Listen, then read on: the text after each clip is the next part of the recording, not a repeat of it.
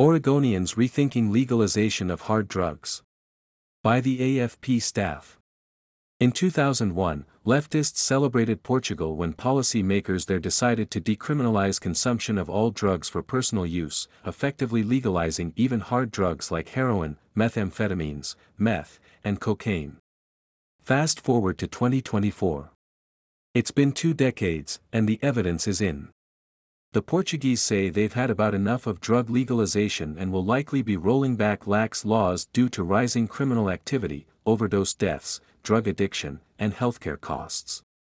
Reporting from Porto, Portugal last summer, Washington Post reporters Anthony Fiola and Catarina Fernandez Martins documented the European country finally coming to grips with reality, noting, addiction haunts the recesses of this ancient port city, as people with gaunt, clumsy hands lift crack pipes to lips, syringes to veins. This old city of 200,000 has now reportedly invoked a siege mentality with residential areas walling themselves off from the rest of the city in the hopes that they can stop the burglaries and other crimes that have been plaguing them. Portugal decriminalized all drug use, including marijuana, cocaine, and heroin, in an experiment that inspired similar efforts elsewhere, but now police are blaming a spike in the number of people who use drugs for a rise in crime, reported the Post.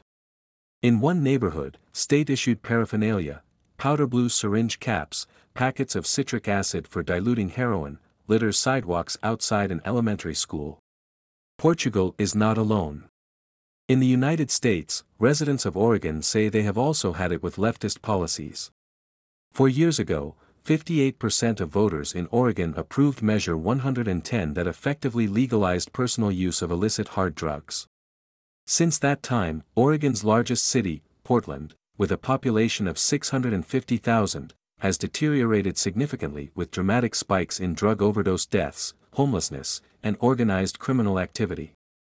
Now, according to a survey of voters conducted last spring by polling firm DHM Research, 63% of respondents in Oregon support reinstituting criminal penalties for drug possession. In a Fox News interview released just after the poll last spring, Portland-based trial attorney Kristen Olson told reporters, "Oregon has turned into an international spectacle, and I think we looked at each other and realized that we made an enormous mistake." Stating the obvious, Olson explained further, "I think we didn't realize that what we were signing up for was the deterioration of civilized norms and the public spaces being ceded to people in late-stage drug addiction and engaged in all sorts of criminal activity to keep that addiction going." Last year, just across the border in Canada, British Columbia moved to legalize possession of all drugs. To no surprise to reasonable people, in just 1 year, cities like Vancouver in British Columbia have seen increases in drug overdoses, criminal activity, and homelessness.